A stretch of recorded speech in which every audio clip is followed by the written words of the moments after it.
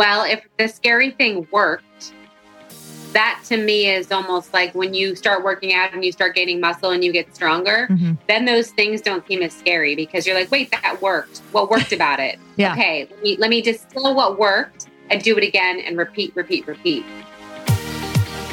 Welcome to the Earn Your Happy podcast. I'm Lori Harder, founder of The Bliss Project, 3-time fitness world champion, fitness expert, and cover model turned self-love junkie, lifestyle entrepreneur, and author.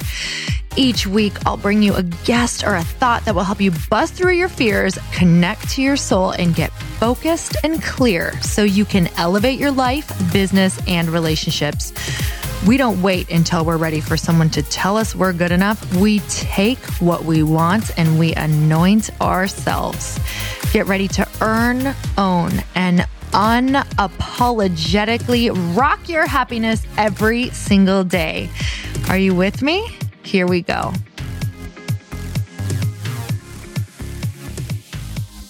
Hey everyone, welcome back to the show. I am so excited about today's guest. You guys, today I have Rebecca Minkoff on the show. I've been wanting to chat with her forever on this podcast.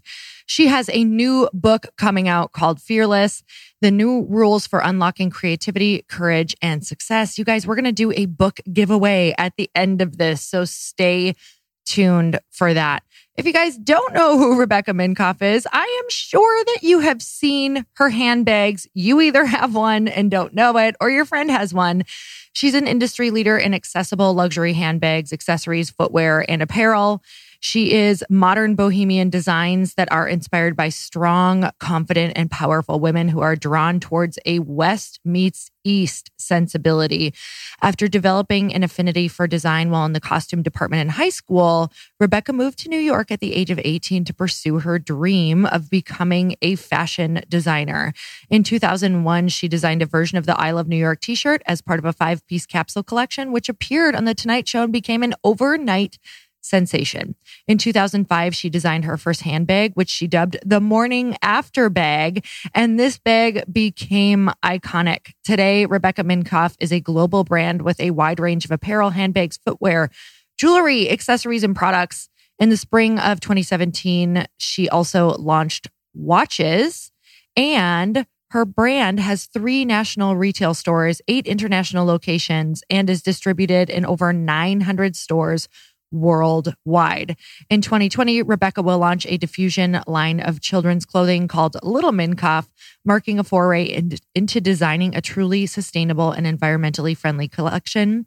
Rebecca is married to director Gavin Ballure, and they reside in Brooklyn with their 3 children. You guys, I'm so excited. We talk about everything from imposter syndrome to living into your big dreams to still the fears that she faces and what she's going through in her life right now and how her mindset helps her get through all of these things. You guys are going to want to listen because you're going to want to think like her. And let me tell you, you can do this too. So let's get started. Rebecca, I'm so excited to have you on the show. Thank you so much for coming on. Thanks for having me. I'm excited to be here. Oh man, this is like, you're one of those people who I have like 3 pages of questions, but I know you just gave me some insight into some things that you are really into right now, which I'm very excited about because you have a book coming out in June, which is called Fearless, which I'm so excited. I really want to dig into that because of all the things that you've done.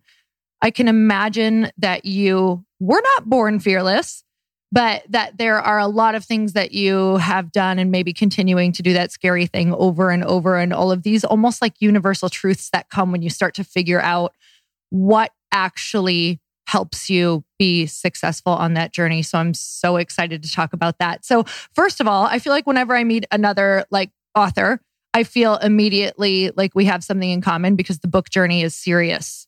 It's like a real deal. So are you still writing right now?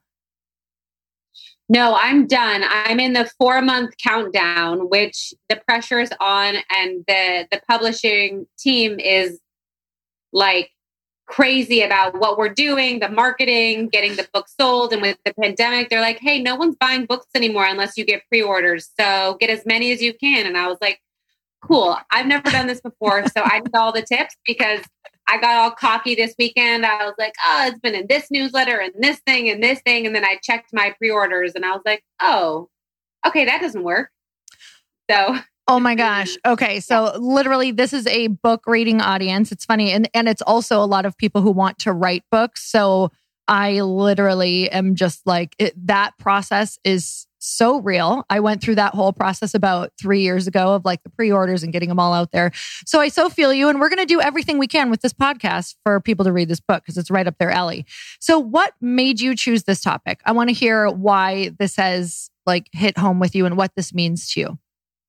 A couple things. Many, many years ago, when I launched the company, not many, 15, almost a decade and a half, there was a prescribed way to be successful as a designer. You had to have Anna Wintour support, maybe a Barney's, and then you became the newest, hottest, latest thing. You were in Vogue. And I didn't come that way. I wasn't given her seal of approval. I came because the consumer embraced me in a way that technology allowed to have happen. It was the emergence of social media, of direct to consumer. So we tried for so many years to fit into this, like just to get the approval and just to be loved by this industry. And a consultant of ours was like, every time you went your own way, you've had success. And every time you've tried to follow the route of these designers that are the lucky ones or the anointed ones, you fail. So stop following those rules and just create your own. And when he gave me enough examples of where we had succeeded and where we had lost, I was like, get this parachute off my back. I'm going to free fall. Like we literally have nothing to lose by making our own path. So that was point number one. Point number two was, we worked with this branding firm that it's funny at the end of the day, it's what you were anyways, you just couldn't see it. And again, this was like 4 years ago. And they said, if we boil down you to the essence, you moved to New York City with nowhere to live and 2 suitcases.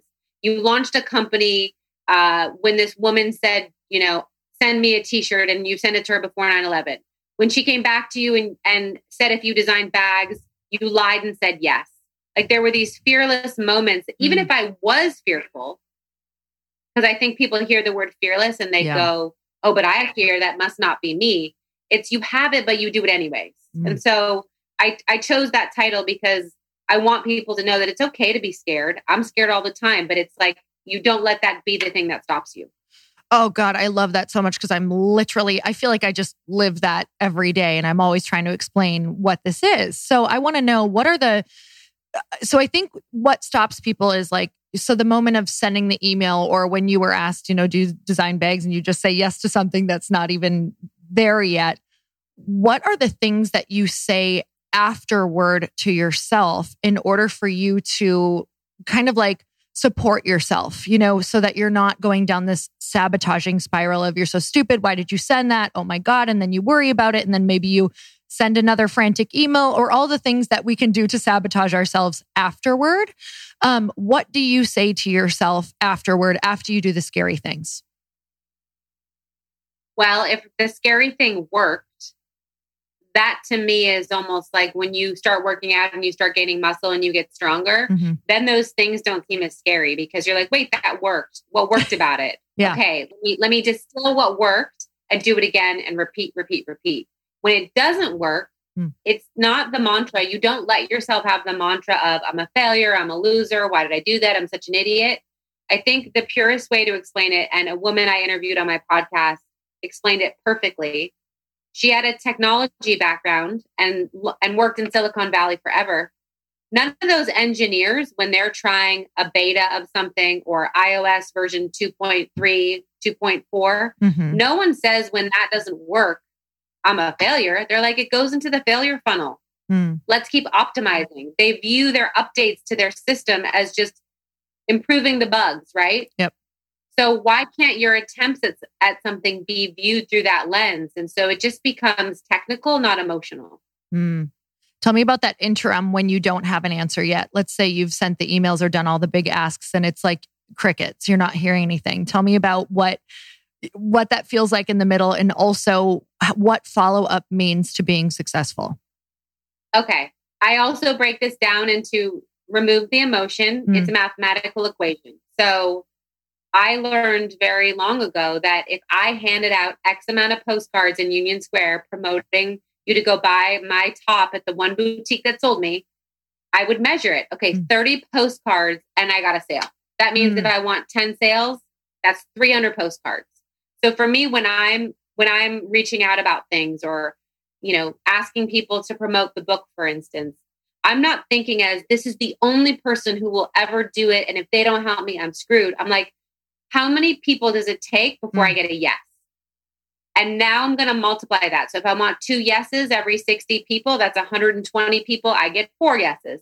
You'll begin to see that there'll be a point at which the inbound begins. And so I just look at it from that perspective. And then there isn't that questioning, that worry or concern, because there's going to be a lot of no's. Yeah. I love that so much. It's all numbers. I'm so great. My husband is like a numbers person. So that's super helpful because I'm a creative. He's a numbers person. And he's always like, I'll be in the emotion, right? And he's always like, Lori, it's just business or it's just numbers. Let's break it down. I was like, oh, that's right. I learned that really quickly in network marketing. I'm like, you have to over ask from way back when I was, that's kind of like the crash course in business for me.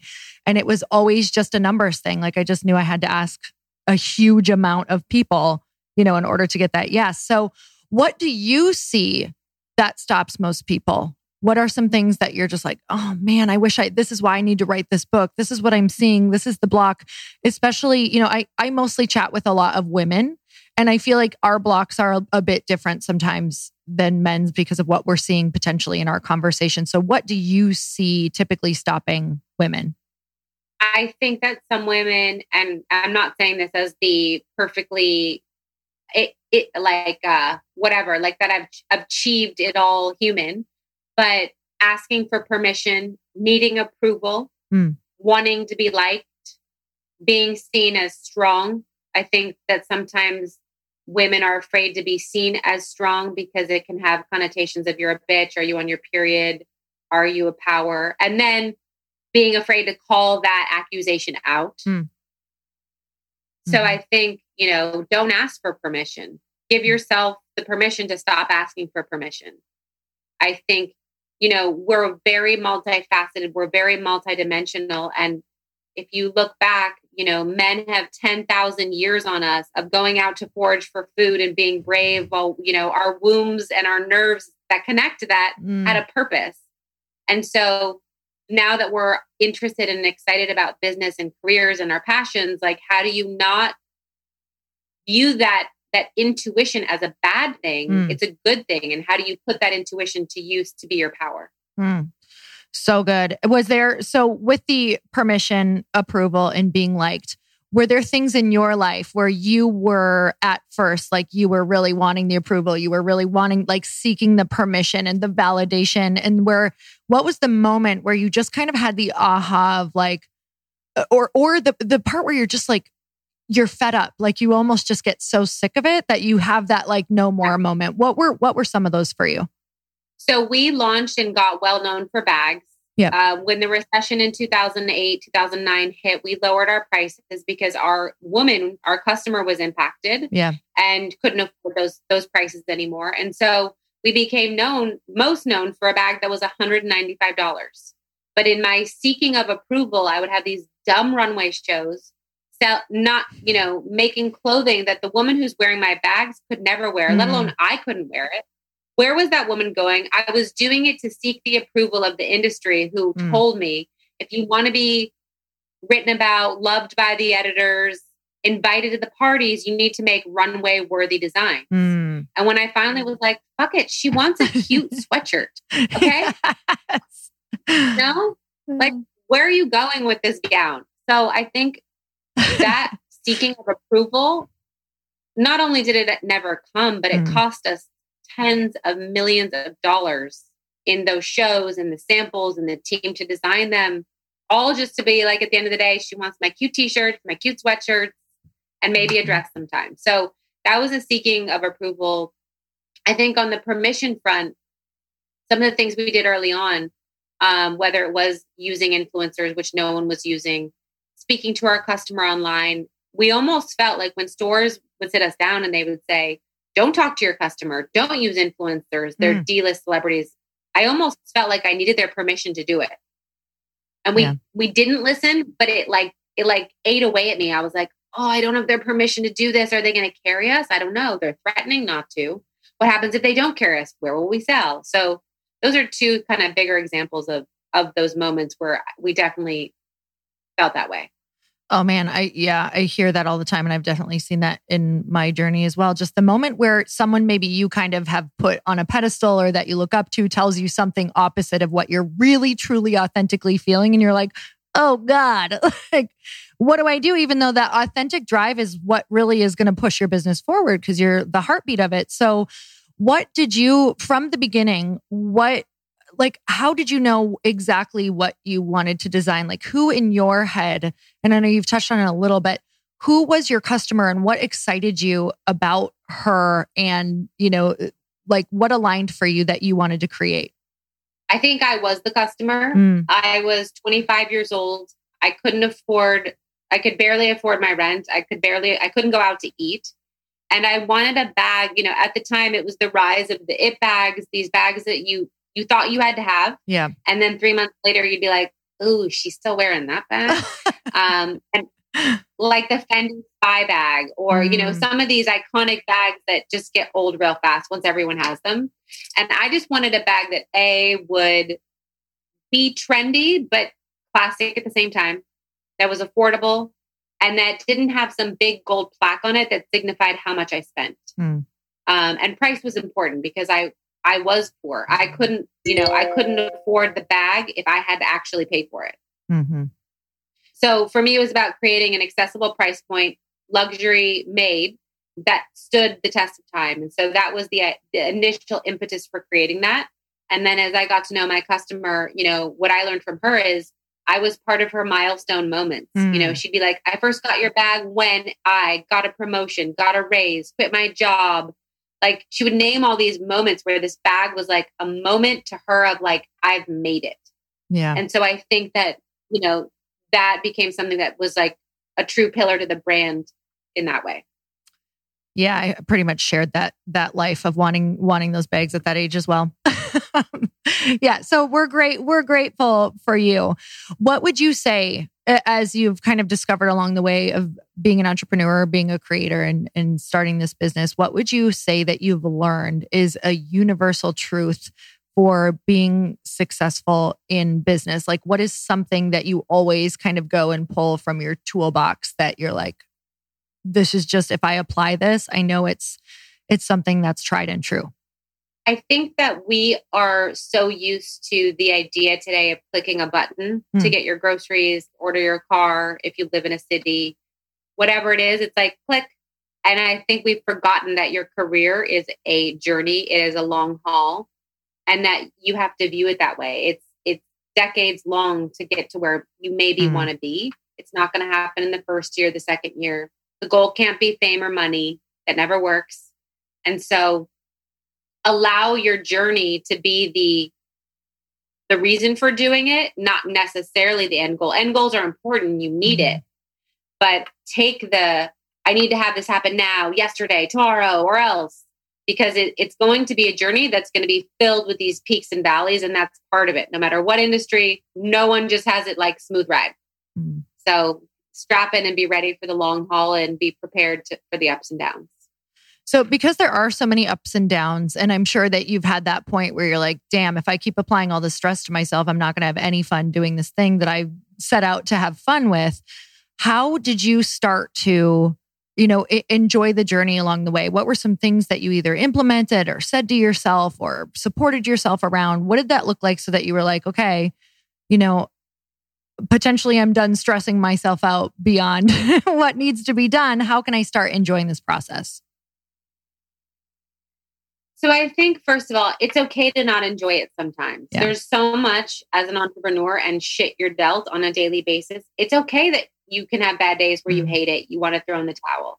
And I think what keeps you going can be different levers at different times. So for instance, in the beginning, I had nothing to lose. So that's all I could think about. It was all I dreamt about was my career. Then I had a kid. And then when you're having a bad day, you're like, well, I got to pay for this kid, so I should probably keep going, or other times it's allowing myself the freedom to go, what would I rather do? Oh shit, I can't even think of anything I'd rather do. So I better be inspired again. I think looking back sometimes and going into your original reason for starting the business in the first place, reigniting that original flame can be helpful too. But feel the feels, let yourself explore. Would you rather be doing something else? Is there, is there a way that you could take that new goal? And if you are having some traction and success, put it into yours. For me, helping and fostering female founders, right? How did I marry those two worlds? Well, I launched an organization that does that. And it's part of who I interview on my podcast or my Instagram lives or the businesses we promote. So I can take a passion that I had and add it and augment my goal. I love that. If that makes sense. Oh, totally. I'm like right there with you.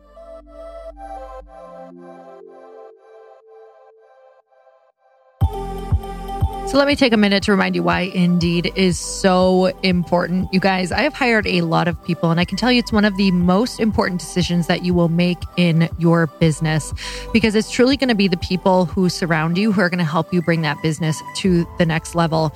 Indeed.com is the hiring site that helps you find quality candidates with Indeed Instant Match. Indeed searches through the millions of resumes in their database to help show you all the great candidates instantly. So you can do the part you really need to do faster, which is meeting and hiring great people. Unlike some hiring sites, Indeed gives you full control and payment flexibility, delivering a quality shortlist faster.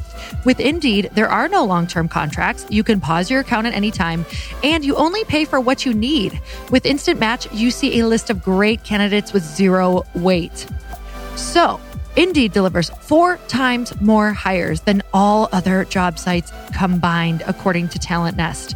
Want your quality shortlist fast? You need Indeed right now. Our listeners get a free $75 credit to upgrade your job post at Indeed.com/happy.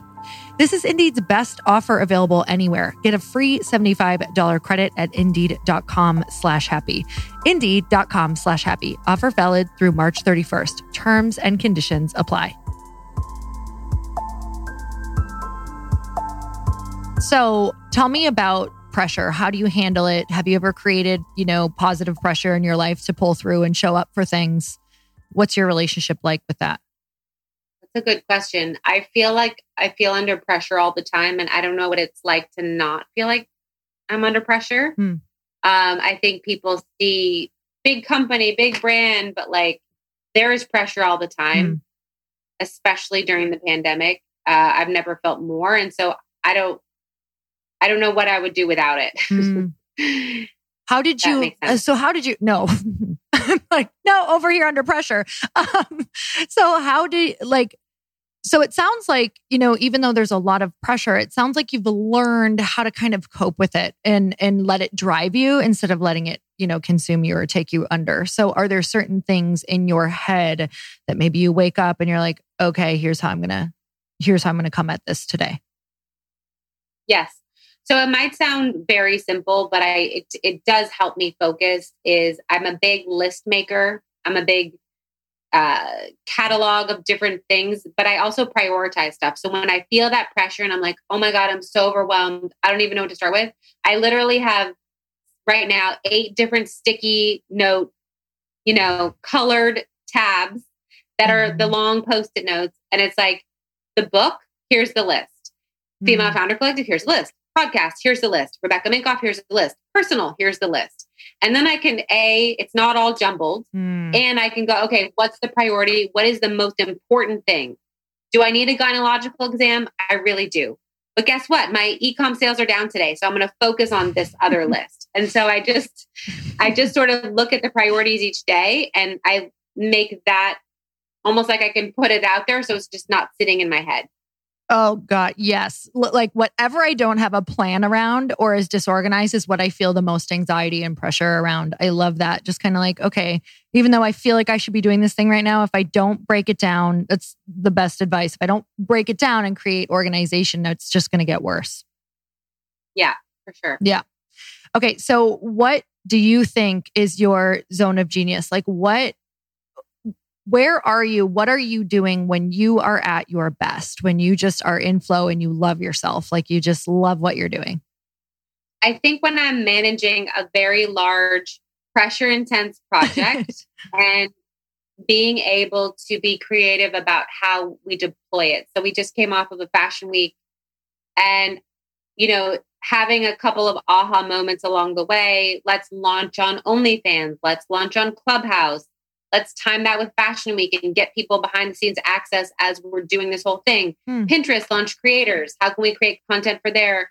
That's how to. And like when you see all that pop off and then the success that it brings and the dimension it brought to our show and our Fashion Week experience and all the press that came from it, I could have taken the easy route and just had a show, which is hard enough in a pandemic. And then I was like, let me make sure this is the most multi-dimensional experience for anyone who wants it. And so that's when I feel like I'm at my best, when I'm able to sort of step out of the prescribed path and sort of look at it from more of a spherical perspective.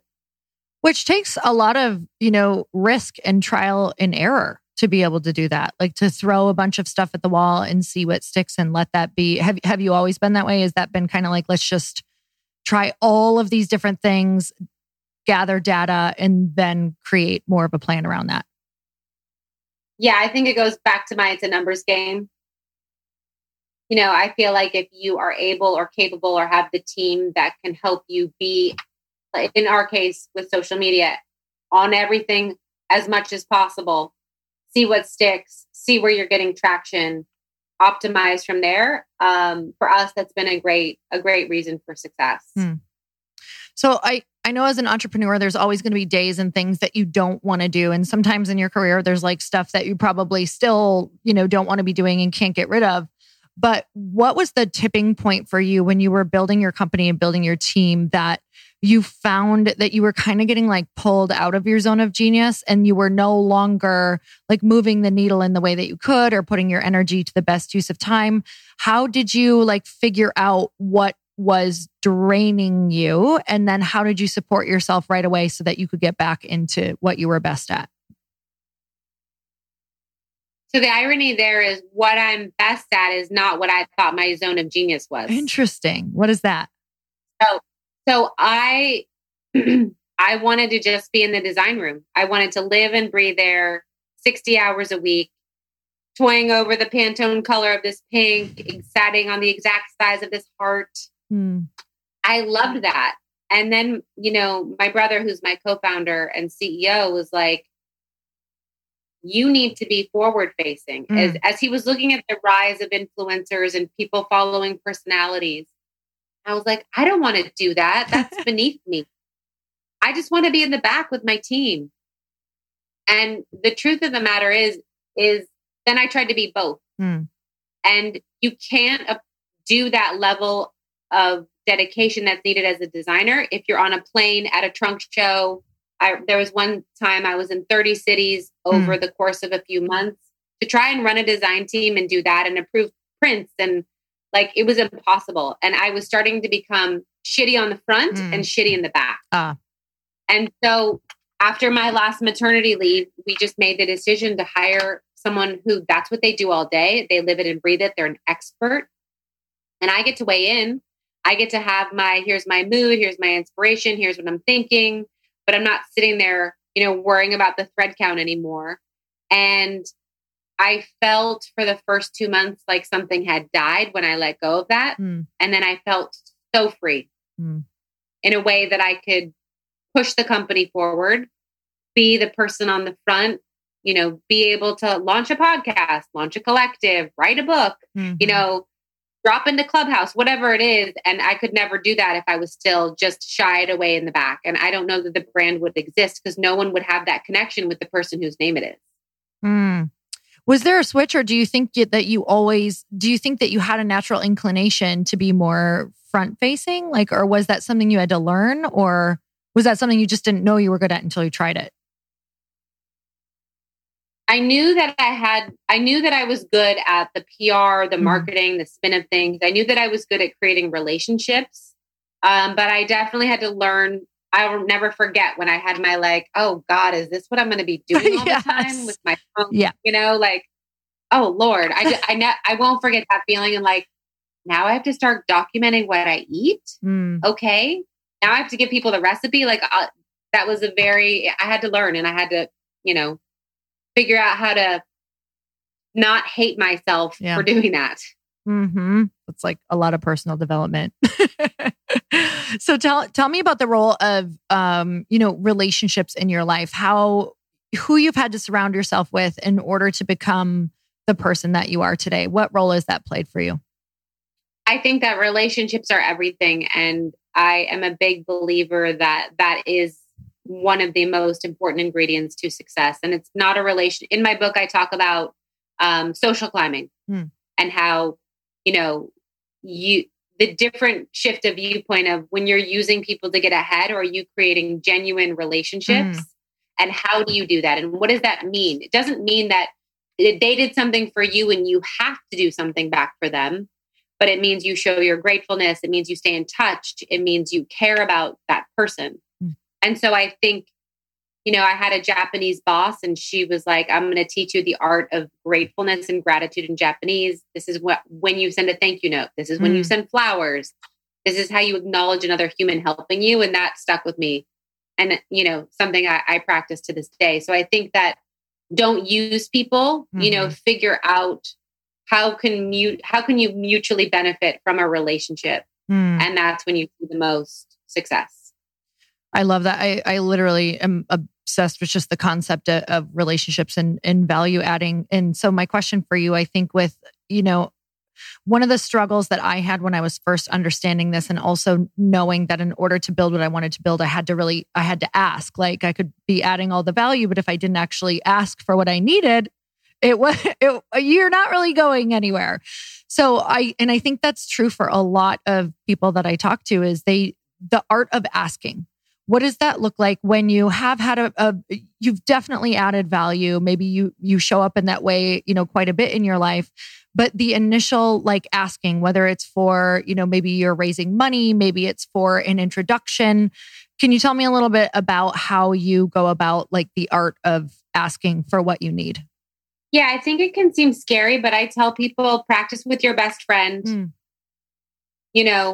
Then practice in a way that if you get denied, it's okay. Yeah. Know that you're going to get so many more no's than yeses.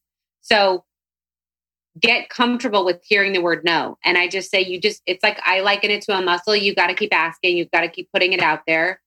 And I still will put out an ask and feel nauseous at what I'm asking of someone, but you'll never know. So do you want to be the person that sits around and is like, you never know, or tapped into your potential or what you could be? Or do you want to just hear the no a lot and be like, all right, next. Now when I hear no, I'm like, all right, that sucks. Okay, next. But because I've done it so many times. Yeah. I love hearing that you still get nauseous though. It's so good to hear. Oh my gosh. We pitched a company on a really big project, and I was learning from someone who I work with, and she was like, this is what we're going to ask for. And I was like, oh God, that terrifies me. But she wasn't terrified because she came from a company where that number was tiny. So to her, she's like, we should actually be asking for more. And I was like, I'm going to put my big girl pants on and I'm just going to sit here and watch this happen. And it worked. So I think, do it. You have the nausea, do it anyway. Oh God, there was so much that you just shared there, like right around, even to the extent of you working with someone who had been in another circle where that wasn't as big of a deal. Like that is the power of relationships as well. Like getting in a room with someone who's like, oh yeah, that's not that big. Like this is normal. And all of a sudden it completely like normalizes something that just blows your mind. That just, it's huge. So who has up-leveled you? Is there somebody that you either want to mention or just even just like share a time in your life where they truly called you up into a higher place or let you in on, something that blew your mind that helps you realize what you were capable of? Yeah, I'll give two shout outs. One to my brother, this was probably 7 years ago. He was like, you need to expand your horizons of knowledge. You need to learn the business of fashion. It cannot just be about the trending color of the day. And I was so resentful when he did this. And then when I took my next business trip, I like begrudgingly like bought an Inc. magazine instead of Forbes. And then I bought a Fast Company. And then I was like, oh, this is fascinating. And I'm so much better as a designer, as a creator, as a marketer for having learned the business side. In fact, I wish I would have learned it a lot sooner. So he shamed me into up leveling. And then my co-founder at the Female Founder Collective, again, she came from certain situations where what we're trying to do and achieve is small potatoes compared to where she was. So she's really helped me think in a much larger picture when it comes to the impact we can have on women or members to our collective or how we serve them. And it's very valuable to be able to still grow like that. I love that. I can imagine like your podcast too is probably always bringing in new. That's why I love my podcast. I literally am just like, let's have these conversations because it's just like so eye-opening. You know, I'm like, what? It's like freedom for me. Yeah.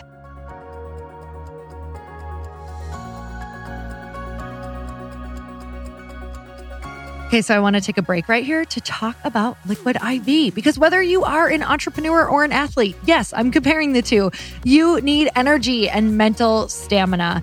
And that's why I love Liquid IV. If you're anything like me, a toddler trapped in an adult person's body who has trouble getting all of their good habits in, especially water, Liquid IV is one of the best ways to help you get your water intake. And not just that, one stick is like drinking 2 cups of coffee, and it's an all-natural alternative to processed energy drinks for a sustained energy boost throughout the day. You guys, when you're hydrated, you're not only going to think clearer, but you're going to perform so much better, not only at work, but in the gym as well. Half of Americans report that they struggle with daily fatigue. So what I love most is the fact that it actually helps me drink water and I feel so much better. So it has enhanced rapid absorption into the bloodstream that gives us a lasting energy boost fast. You can power your mornings, it fuels long days at work, and provides a boost for those tough workouts. It has clean ingredients, non-GMO, it's vegan, it's gluten-free, dairy and soy-free, and it's super convenient packaging. You can literally throw it in your bag, your backpack, your purse, anywhere you're going. What I also love is that they're super mission-driven. The company has donated over 10 million servings globally, and in response to COVID-19, over 4 million products are being donated to hospitals, first responders, food banks, veterans, and active U.S. military. Grab your Energy Liquid IV in bulk nationwide at Costco, or you could save money and you can get 25% off when you go to liquidiv.com and use the code HAPPY at checkout, because you guys know that I love to give discounts on all of the products that I love. So that is a huge bonus. That's 25% off anything you order when you use promo code HAPPY at liquidiv.com. Start fueling your adventures today at liquidiv.com, promo code HAPPY. So what is something for you that your, podcast and the conversation with all of these different people has done for you? Like, what's been the value there? The value for me is, even though you're not alone, you can still feel really lonely sometimes in terms of being in business, an entrepreneur, some of the struggles, parenting stuff, whatever. And every time I interview one of these women, I'm like, I'm not alone. There is an incredible person in front of me that's going through it too. I think it just feels very human. Like you're connecting on a level like, Instagram can make it seem like everything is perfect and worked out. And then we get into these talks with these women and it's like, it's not worked out. And that's life. And we're figuring it out. And here's where I failed. Here's where I succeeded. And that to me is very, it's just nice to see that you're in it with everyone else. Yeah, that's literally why I love it too. What for you so in life, in relationships, in business, there's a lot of stuff that doesn't end the way that you want. There's relationships that don't work out. There's people who may not like you and you don't get to explain because maybe they cut you out of their life or whatever that looks like.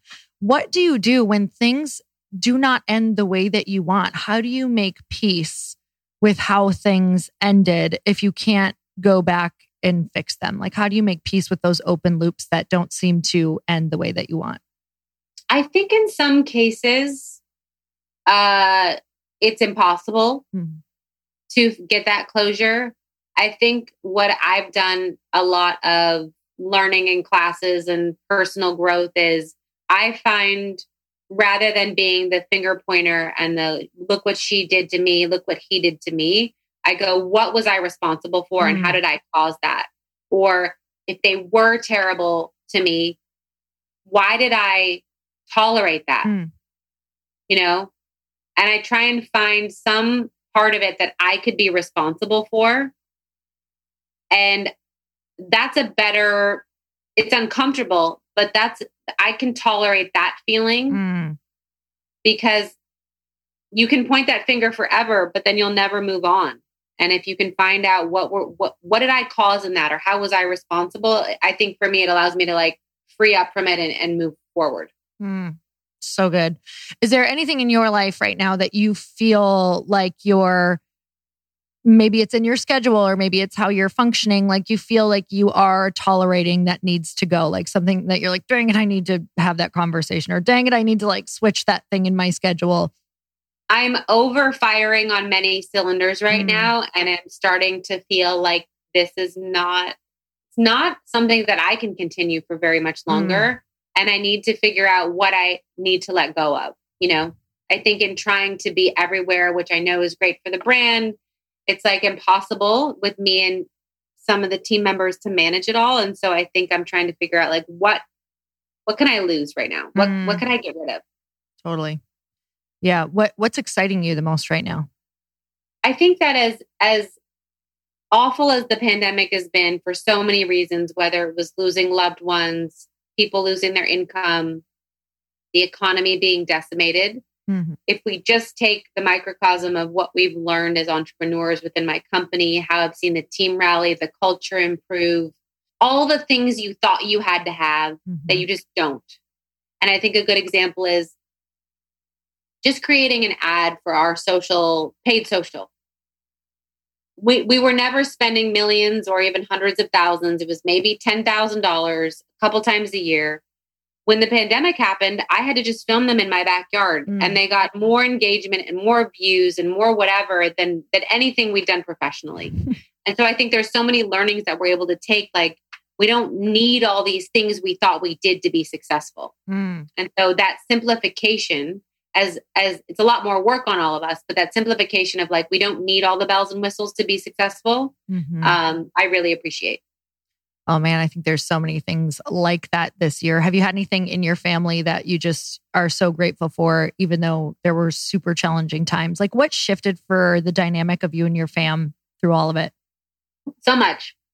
So my husband and I would pride ourselves on, we'd get home pre-pandemic at 6:45 every night. I was like, I'm only out 2 nights a week. It's not, I'm spending a lot of time with my children. And I genuinely thought that I was. And I was traveling probably once or twice a month. But I was very judgmental of other moms who I felt like never saw their kids. And then the pandemic hit and we were home every night, all day, every day, homeschooling, the whole thing. And I was like, oh, I really missed a lot, So to be able to see my 2-year-old like go from not talking to full negotiations about screen time, that's incredible. And I didn't get that with my other 2 because I was working. To be able to have dinner together, which we often didn't do because we would get home late, or just these things that I didn't know I was missing, to be able to see that was really valuable. And I think that in July, we moved in with my parents. We came down to Florida for a change of pace. And, my parents are 73. I might never get this kind of intense time with them had this not happened. And so I'm so grateful that like we're cohabitating as a family, as uncomfortable and annoying as it can be sometimes, but my children are getting to connect with them in a way that wouldn't have happened otherwise. So good. Okay. So let's see, this might be a hard question. What if you had, because you have 3 kids, right? Okay. What, girl, boy? Boy, girl, boy. Okay. So if you could only like handwrite them 3 lessons that you could leave them that they reflected on, what do you think those 3 lessons that you would write to them about life would be? To work your ass off, to show your gratitude, not be grateful. Mm. There's a big difference there. Mm-hmm. And to be humble and nice. I think that there's not, I think it's sad that a lot of things that people say when they meet me is like, you're so down to earth. And I'm like, it's so sad that seems rare. Yeah. Right. Mm-hmm. So that should be normal. Mm-hmm. I love that. What is something that you wish more people knew about you? Like maybe there's, who knows, a notion of how people think that you are, or what is something that maybe you don't share that often? There's a side to me that like, I can't, my friend calls it Becky Unfiltered and I can't share it for several reasons. It's my truest self when I'm with like my friends and I don't have to worry about, I don't know. I don't want to say offending someone because it's not that I'm offensive, but there's like a way that I speak or funny things that I say that, my friend was like, if your podcast was Becky Unfiltered, you'd get 1 million downloads an episode. So I just have a very humorous way of looking at things. And I think that that's what he means. And I think I have a humorousness towards certain situations that others would be freaking out in. And it's just hard to catch those moments and be like, do you want to see it when like all children are freaking out on an airplane, causing mayhem, and I'm sitting there just laughing because I don't know what else to do? Yeah. Like, I don't know if that makes you want to buy a $300 bag.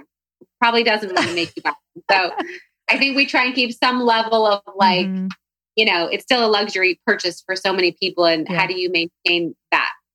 Mm-hmm. What do you think are like some of the beliefs that you hold that have made you get through tough times? Like whether that's, what people want to say, what makes you successful, what makes you happy. Like there are things with people, obviously there are clues that are left behind of successful people or people who lead a happy life or fulfilled life. What do you think are some of those beliefs that you have held through your life that have always helped you navigate everything, whether it's relationships, business?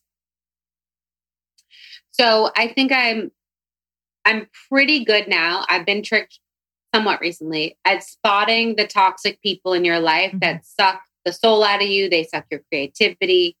And the really good ones are the ones you don't notice, right? They're the ones that are like, oh, you look thinner today. And you're like, was I fat before? Right? Or like, you're not as tired as you once were. Well, I look tired. So it's like those little underhanded covert barbs.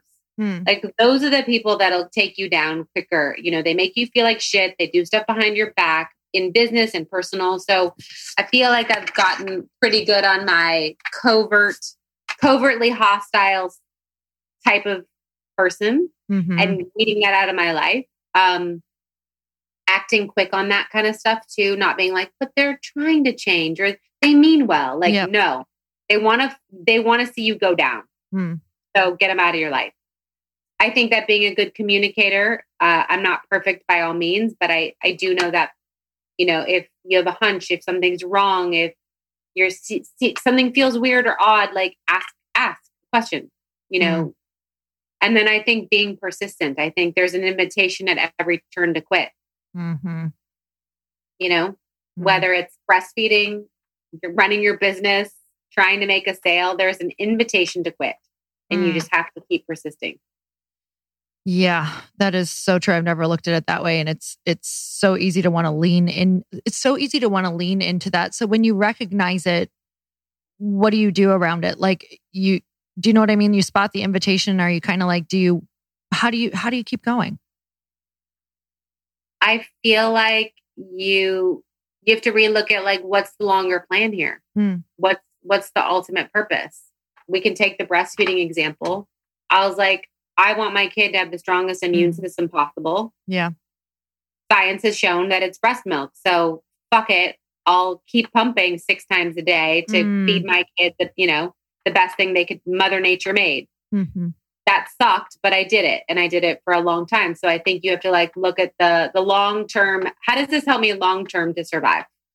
I love that. There's an actual book on that. I wish I could think of it now, but that is actually they show that's the proven thought process of people who follow through and reach their goals is they put themselves instead of in the present pain, they put themselves like in the future, success. So there's two methods to it. It's either put yourself in the future success or the pain of if you stop, like let yourself either sit in that one and then let it motivate you to think about the future success. And I think so often it's really easy just to be like, well, this sucks right now. Or, I don't want to do this again tomorrow instead of being like, let's really look long-term. I love that.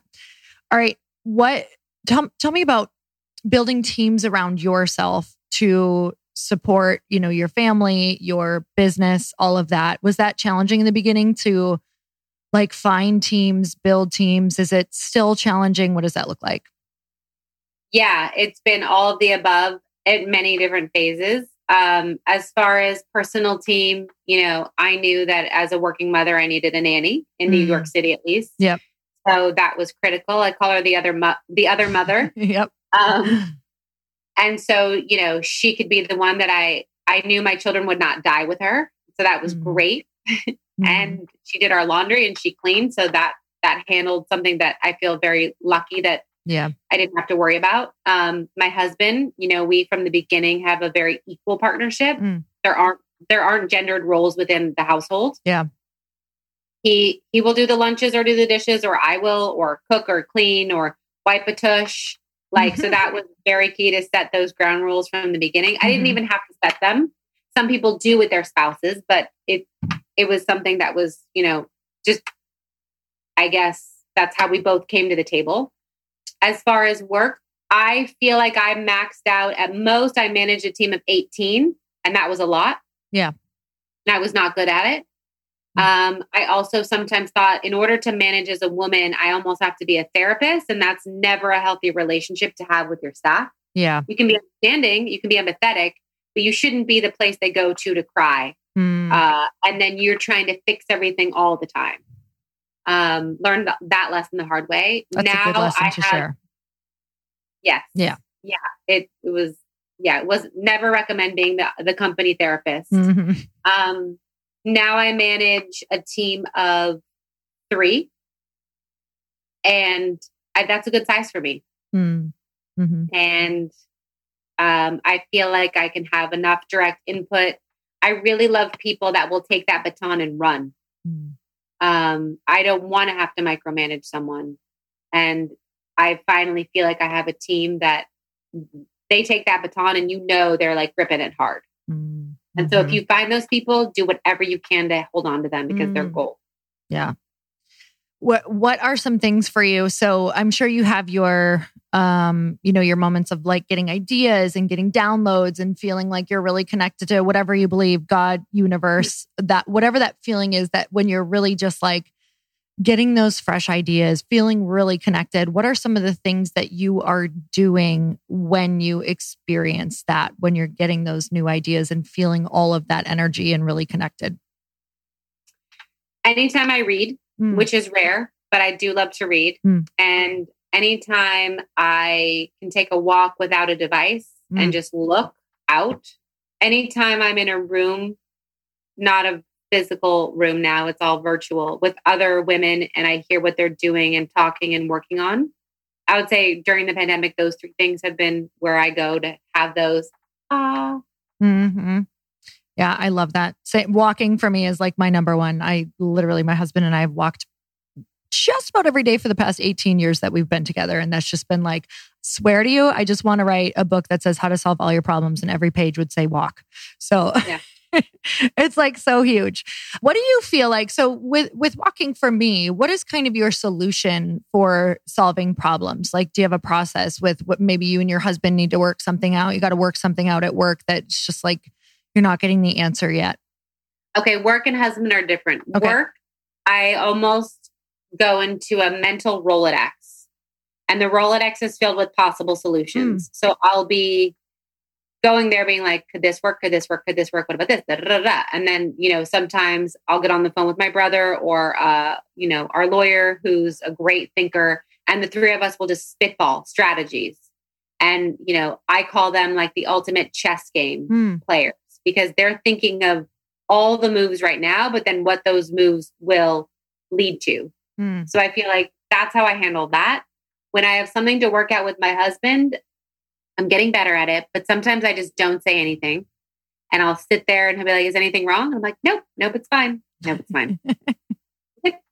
And then in the last, I would say, few months, I've been working on this. And so I just fucking vomit of the mouth. I'm like, blah, blah, blah, blah. You know, even if before he asked me, I'm like, I really don't like that blah. He'll be like, okay, great. Thank you for telling me. You know what? And the other day he's like, you know what? You're totally right. And I won't do that anymore. And so I feel like it's just better to just get it out. Get it out in the moment, or it turns into something ugly later. Oh my God. So final last thoughts on being, you know, I know that your book is on Fearless and that's coming out soon, which I'm so incredibly excited about. In the future, where can we get that? I'll make sure that we link it all up. So you can pre-order it now on Amazon. Okay. Amazing. I highly suggest pre-ordering, because if you do that and you email your receipt to fearless@RebeccaMinkoff.com, you get $25 off any Rebecca Minkoff item. So amazing. Basically a free book. Yes. Or if you want to support independent bookstores, you can go to Books A Million. Amazing. So what I'm going to do on this, which is what so many women did for me when my book came out. You guys, I'm going to do 10 books that I'm going to gift all 10 of you. So what we're going to do for that is you have to tag Rebecca and you have to tag myself and let us know what your biggest takeaway was from this podcast. And I will gift a book to the first 10 people who upload this interview with tagging Rebecca and tagging myself. So it's always the best way to share with the guest, you know, what they actually, like how they actually added value for your life. So Rebecca, I'm so grateful for you. I'm so excited for your book, and all the places that we can find and follow you. At Rebecca Minkoff on almost all platforms. If you like Clubhouse, I'm on there now. If you want exclusive content, OnlyFans. If you want how-to content, Pinterest, business advice, LinkedIn, it's all at Rebecca Minkoff. Amazing. Thank you so much. And I'm so grateful for you. And you guys, again, we're going to give the 10 book giveaway. So make sure you tag her, tag myself, share your biggest takeaway, and I'll be sending the first 10 of you a book. And you guys, until next time, earn your happy. Bye, everyone. Thank you guys so much for spending this time with me on the Earn Your Happy podcast. I am so glad that you stopped by. If you could take 1 second to share this episode with someone you think would love it, that would be absolutely amazing, and we would be forever grateful.